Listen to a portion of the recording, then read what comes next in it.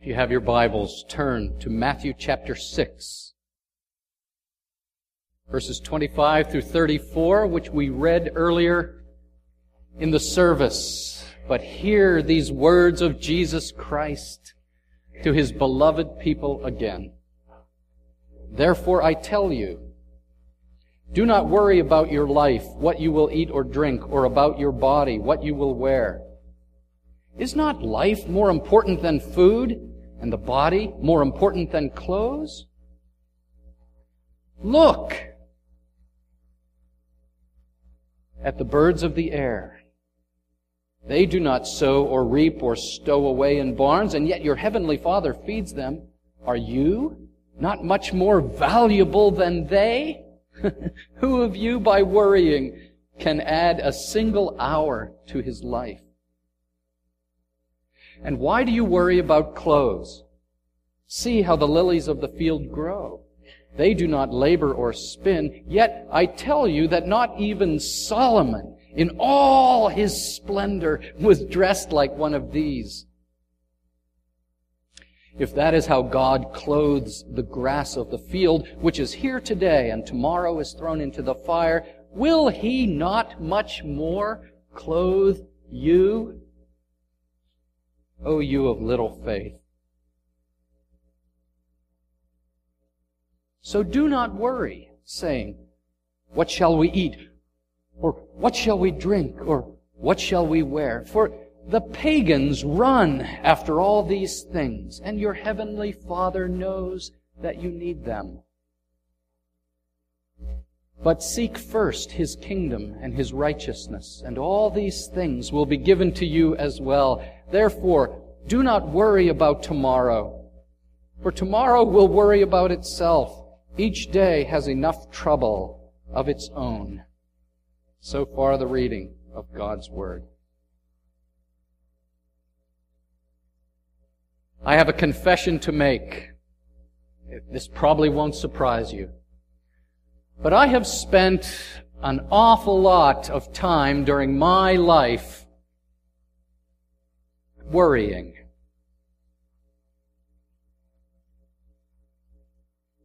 Of course, I don't call it worry. You worry. Me, I have legitimate concerns.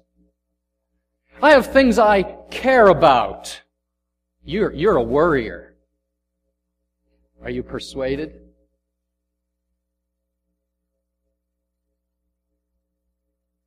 The Bible says we all have cares. People we care about, things we care about, circumstances we care about, and that's natural.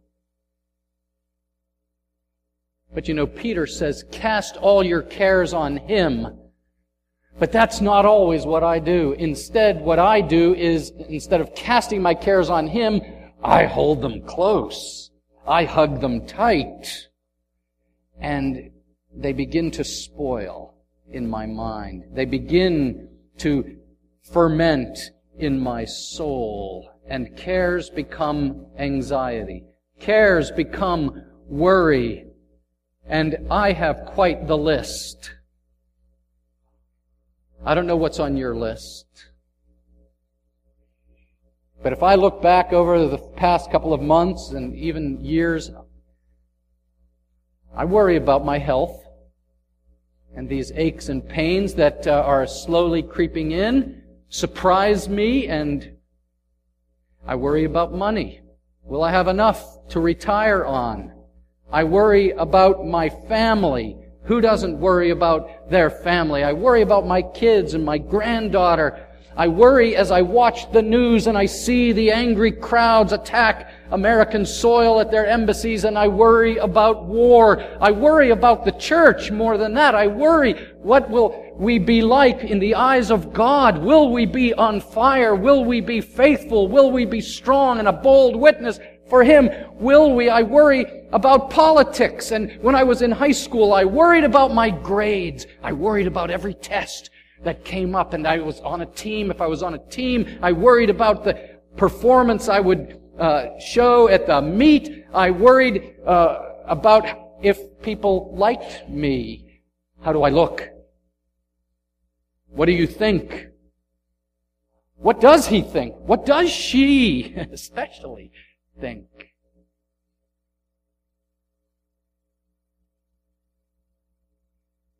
Jesus knows that you and I are prone to worry. He gives us a little list. He knows it's not exhaustive. What will I eat? What will I wear? What about my future? And Jesus says down in verse 27 that all your worrying accomplishes absolutely nothing. Which of you, by worrying, can add a single hour to his life? That's Jesus' way of saying you can't accomplish anything by worrying. You can worry about your math test. You can worry about your science test. That won't help your grade at all. You might better spend that time studying, but instead we worry. Worry accomplishes nothing. And Jesus says this is a waste of precious time, a waste of precious energy. And ultimately, when He gives a name to me when I worry, He gives us a name. You see it down in verse 30. He calls us people of little faith. So if you're a worrier, Jesus gives you a name. He says, you're little faith. And at its root, the Bible teaches us that worry and that perverse anxiety churning around inside us is a failure, a spiritual failure, a great spiritual problem, a failure to trust our Heavenly Father and His providential care over my life. And I don't believe He's out in front of me, guiding me. Of course, we have things that we care about, people we care about, but these cares become worries, they become anxiety, they become obsessions, they might even become phobias, and they corrode our souls. And it's a serious spiritual problem, not just psychological or emotional, it's a spiritual problem. Because the Bible so many times says things like, fear not. Do not be afraid. Cast your anxieties on Him. Again and again and again. They are given as commands. And you know what a command is. A command is the law of God. And so when I transgress the law of God, what is that a definition of? Sin. And it might surprise you today to know that at a deep level, worry, that corrosive worry, is a sin. Here, 3 times, Jesus says, do not worry. And so my worrying is contrary to the way that the Lord wants me to live. And when I worry, here's what I'm doing. I am saying, I know how my life is supposed to be lived. I know how my life is supposed to go. And I don't think God's going to get it right. And when I say that, I am impugning, I am insulting the very character of God.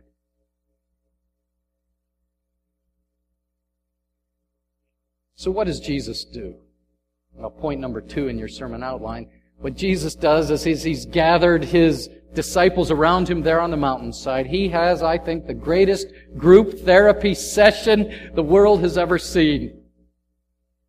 And He loves these people. You can tell that He loves them. You know, when you're struggling with worry and somebody says to you, you shouldn't feel that way. How does it make you feel? Are you suddenly not worrying anymore? No. Does that help? You shouldn't worry. Don't worry. That doesn't work. Of course not.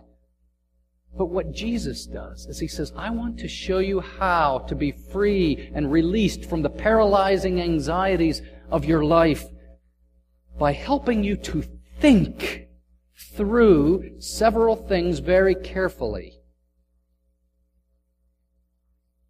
And 2,000 years before anybody had ever mentioned cognitive behavioral therapy, modern psychologists, they have this brand of therapy. They say think right, feel right, or think right, act right. And I suppose cognitive behavioral therapists do some good for people, but unfortunately they don't drill down deep enough to deal with the heart issues.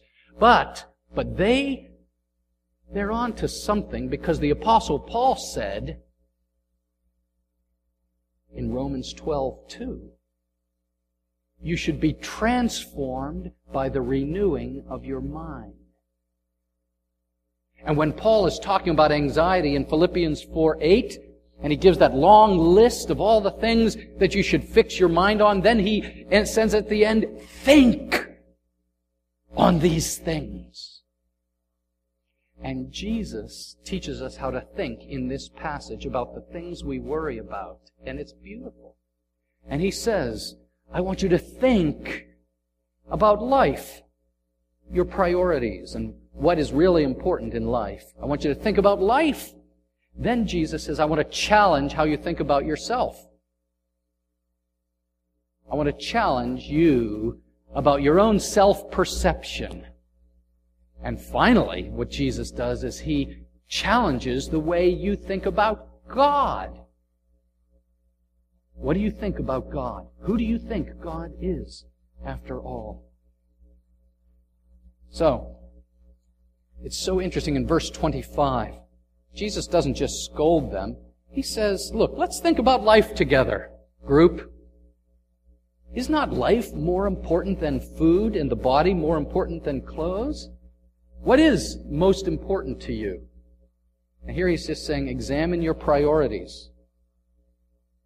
And I think that unless God has called you to be the food critic for the New York Times, which aside from being pastor at the North Shore Community Church might be the best job in the world, unless you're the food critic for the New York Times, that becomes your biggest priority. Jesus says, you know what? Life is more than food.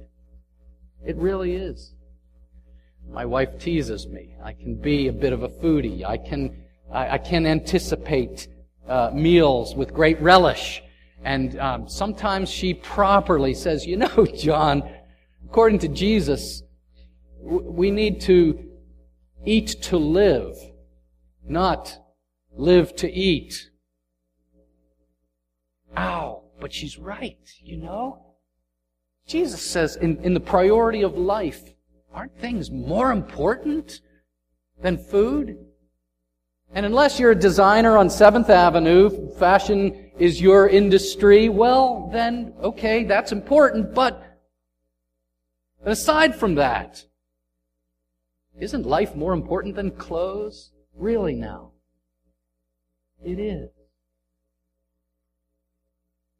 Jesus says, I want you to change your priorities, and we'll see what He's going to tell you to seek first. But change your priorities. And then Jesus says, look! You want to think about life? He says, look. And you know what we learn about Jesus Christ? Jesus is a bird watcher. Jesus loves to look at the birds. On our retreat next weekend, Maggie has volunteered to take people early in the morning on a bird watching tour before breakfast there in the Poconos. And Jesus must have loved nature. He must have loved the flowers and horticulture. Jesus loved ornithology. He was interested in the birds. And He says, look at the birds. Pay attention. What do you see? I'll tell you what you see. They do not sow or reap or gather into barns, but your heavenly Father feeds them. Pay attention. When you hear a nightingale sing, you are hearing a message better than any preacher could ever deliver. The nightingale says, I'm eating in the Lord's kitchen, and He is my host, and He takes care of me. Oh, no, I know, a skeptic. There are some skeptics here maybe, and the skeptic says, wait a minute, don't those birds feed themselves? Well, they are busy. But behind all that they do, who put the fish in the sea for the birds who eat the fish? And who put the insects in the wood for the woodpecker who goes to find them? And who put the carrion or the roadkill on the side of the road for the vulture. But God in His providence has so arranged that in your business, in your activity, and as you go, in your own sales that you make, and in the money that you earn, God is behind it all.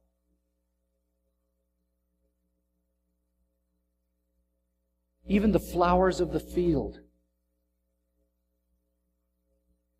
are fed by the rain that comes down from heaven and draw the nutrients from the soil that make them blossom into beauty. God is behind it all. And He's going to take care of you. And then Jesus kicks it up a notch, and in verse 26 at the end He says, I love this, He says, are you not much more valuable than they? And this is a loaded question, because He not only wants you to think about life and rearranging your priorities and how you look at your place in the natural world, now He wants you to think about yourself. I know sometimes we think about ourselves too much, but right here Jesus says, I want you to think about yourself. Who are you before God? Who are you? How would you describe yourself? And I remember a former colleague of mine in Philadelphia, a wonderful pastor named Bill Lown. And Bill had this beautiful heart for people. And when people were suffering, when people were struggling with just feeling bad, he was so wonderful. He would come alongside a person. He would say, tell me about yourself. Describe yourself to me. And then he would open the Bible to this verse, Matthew 6:26, and he would say, what word does Jesus use to describe you? And it's the word valuable. And he would say, I think that's missing in your vocabulary and understanding yourself. That in the eyes of God, no matter who you are, how old you might be, male or female, young or old, educated, uneducated, in the eyes of God, you are valuable. And that's beautiful. And for the Christian, it's even more than just being made in the image of God and having dignity in the image of God. But for the Christian, we know this, Romans 5:8. You are so precious to God that it says, while we were still sinners, Christ died for us. God demonstrated His love for us in this. While we were still sinners, Christ died for us. So even the objection that I'm a sinner does not make you less valuable. You're still valuable to Him. And Romans 8:32, do you know this verse? He who did not spare His own Son, but gave Him up for us all, how will He not also, along with Him, graciously give us all things? Wow. You're valuable. Christ died for you. The love of the Father is on your head. Christian, what word would you use to describe yourself? I'm not talking about the secular notion of self-esteem, that I gotta love me in modern parlance. This is so much deeper. You are made in the image of God. God is in you. You are beloved of Jesus Christ. He is for you. And the logic is inescapable in verse 27. Which of you then, or if He takes care of these, verse 30, how much more will He take care of you?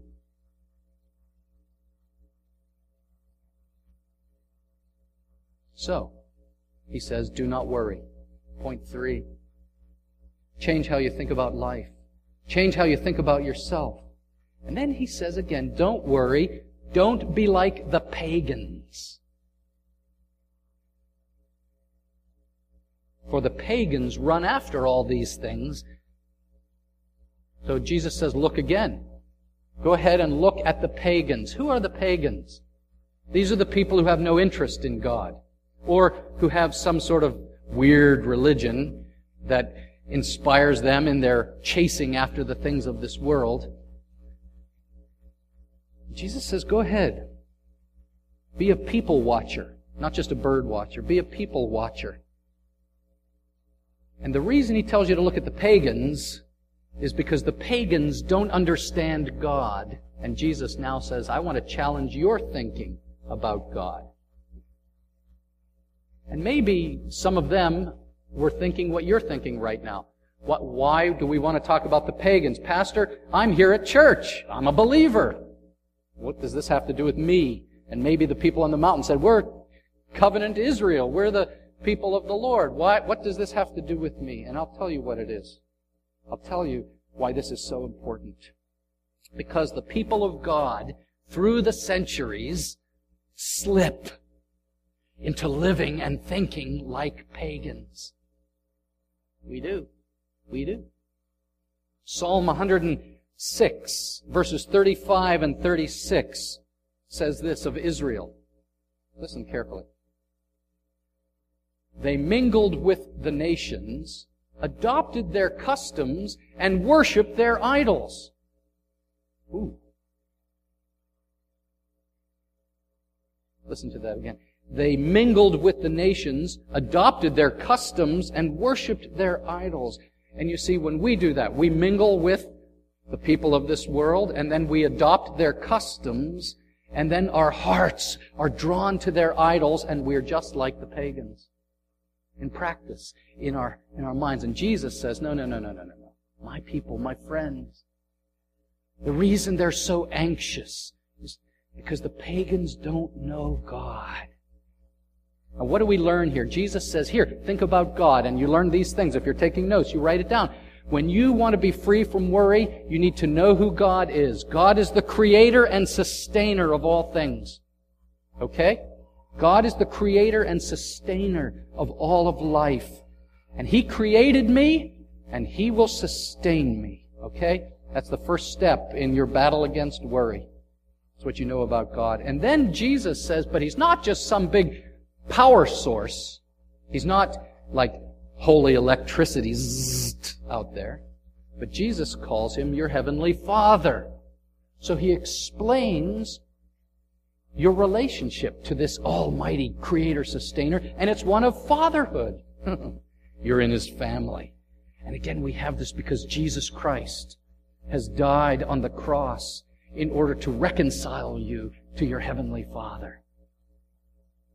And so, you come to know Him. The first line of the Lord's Prayer, right? Remember all that? Our Father in heaven. The other thing you know about God is, He says in verse 32, and He knows what you need. Well, what does that mean? Do you think God is up in heaven right now wringing His hands saying, I wonder what's going on in his life and in her life? Do you think that He is? No. Jesus, He doesn't use the theological term, but Jesus tells us God is omniscient. He knows all things and He knows all the hearts. He's also called the knower of hearts. He knows. He knows.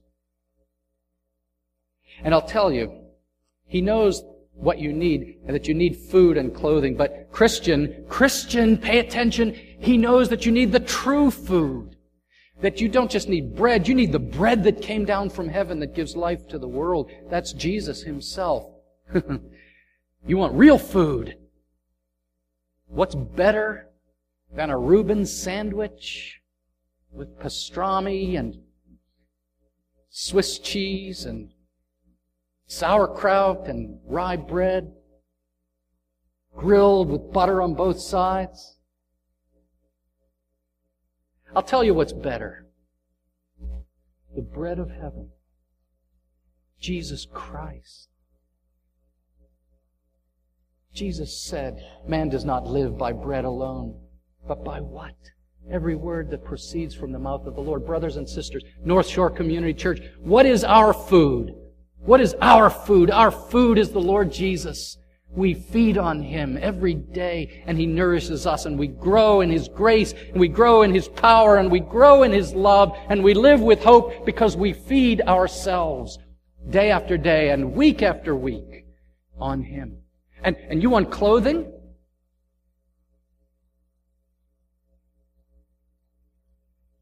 And you can drop a bundle on the finest clothes.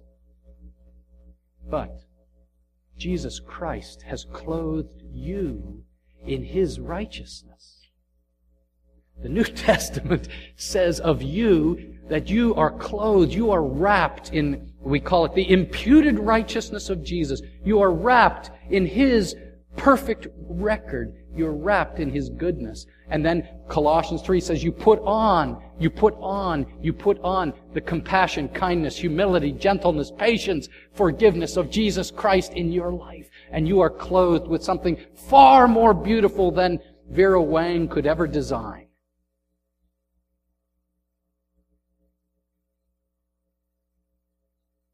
Jesus challenges His friends that day in that group therapy session, not just what they think about life and their priorities, not just what they think about themselves, that they are valuable, but what they think about God. Do you believe He is your creator, sustainer? Do you believe that He is your Father who knows what you need? He is omniscient.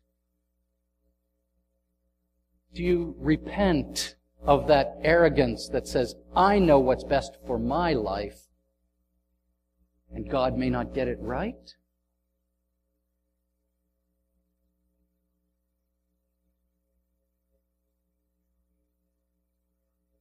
And as we come to the fourth point, at the very end, verses 33 and 34, Jesus says, it's like the crescendo to the end of the discussion.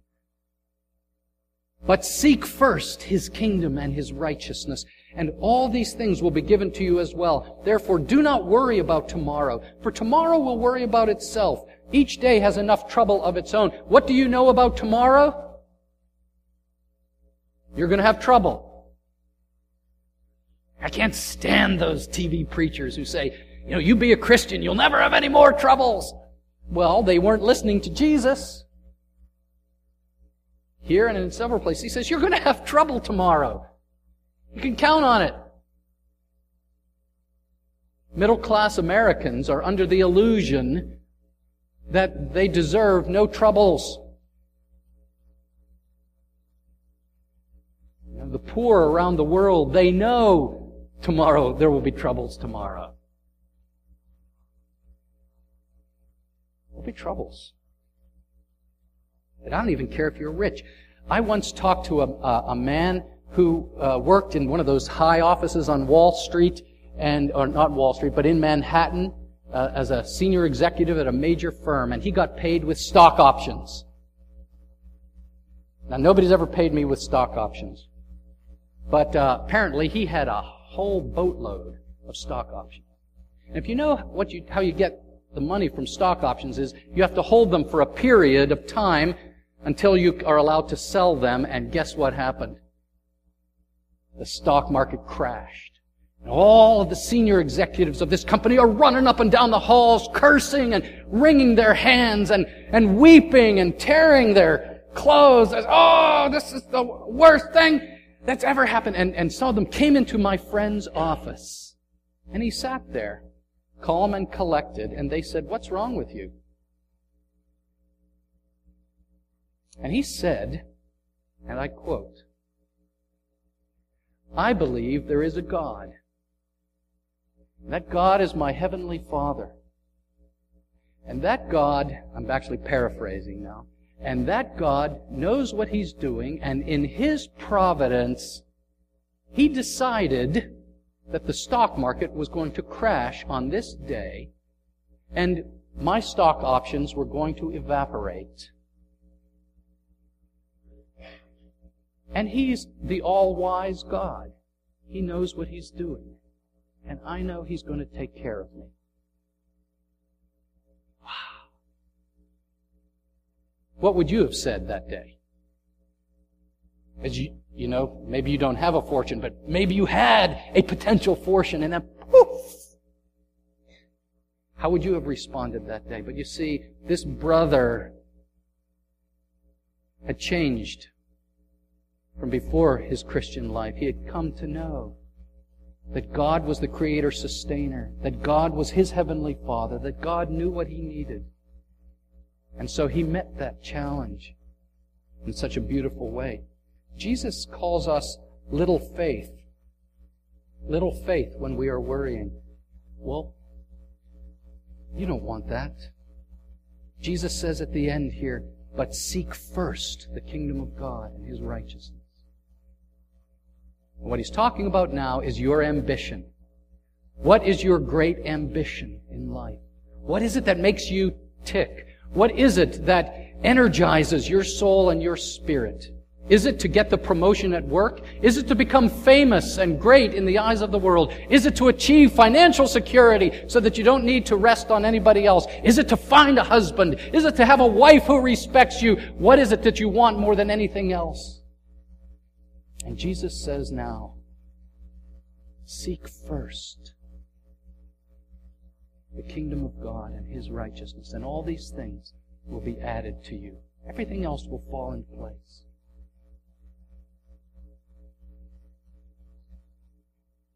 We sing a beautiful song in this church.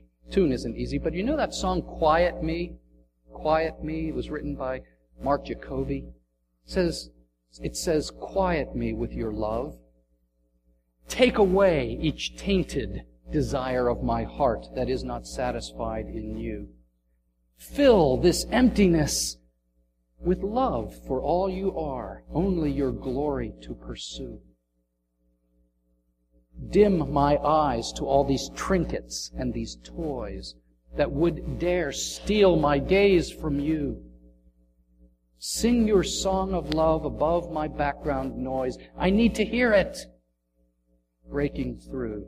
Soothe my furrowed brow. Calm my quaking heart. Drive my fear out with your love. In your presence, all my trembling will depart. I'll worship in your courts above. Where are you anxious today? What care, might be legitimate, has now become corrosive in your soul? I have a treat for you.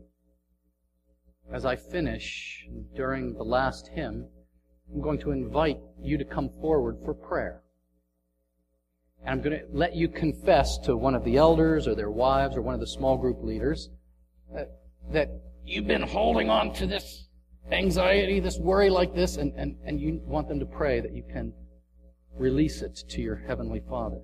Okay? You got this image of that thing that, like a knot in your stomach? You're holding on to it, and I'm going to invite you to come forward. We're a church family. We know each other well enough that you can just come forward, not be ashamed, that you're admitting you're just in line behind John Yenchko. That today you were little faith because you stopped looking at the birds. If you stopped looking at the birds, come forward for prayer. If you stopped considering the lilies and how splendid they are, then you come forward for prayer.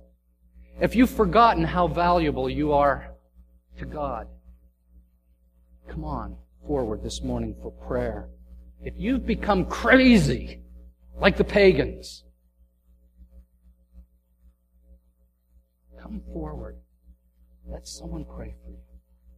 Let's bow our heads now and get ready. And you ask God if He wants you to come forward for prayer. And Elias, I'm going to need you to stay down here to be available with you. We're going to sing this great hymn, Great is Thy Faithfulness.